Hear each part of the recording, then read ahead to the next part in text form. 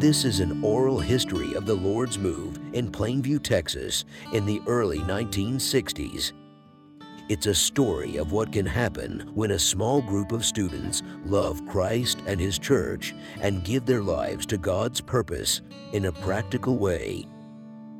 The following is a testimony regarding Elton Carr, one of the students in Plainview who moved his family to Los Angeles for the church life and has served for many years as a co-worker in the Lord's recovery.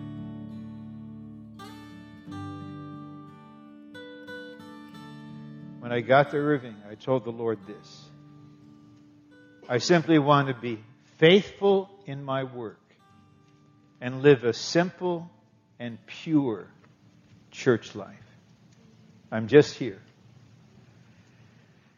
And if you've ever been to the parking lot in Irving, there are these planters, oval-shaped planters. And I signed up to take care of one with my wife. We'll cultivate it. We'll water it.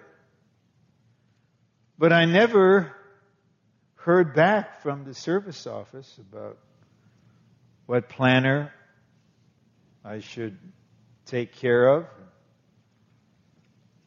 And then someone was kind of criticizing me for not taking care of my planter.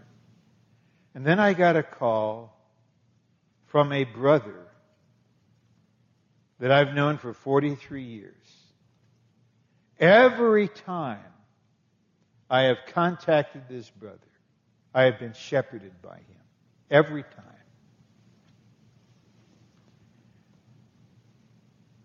And he's even less young than I am. And he's here serving in a particular way in Anaheim. He called me with such affection. He said, "Did you know that you had a planter?"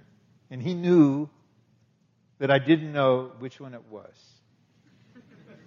And then he told me. So simple.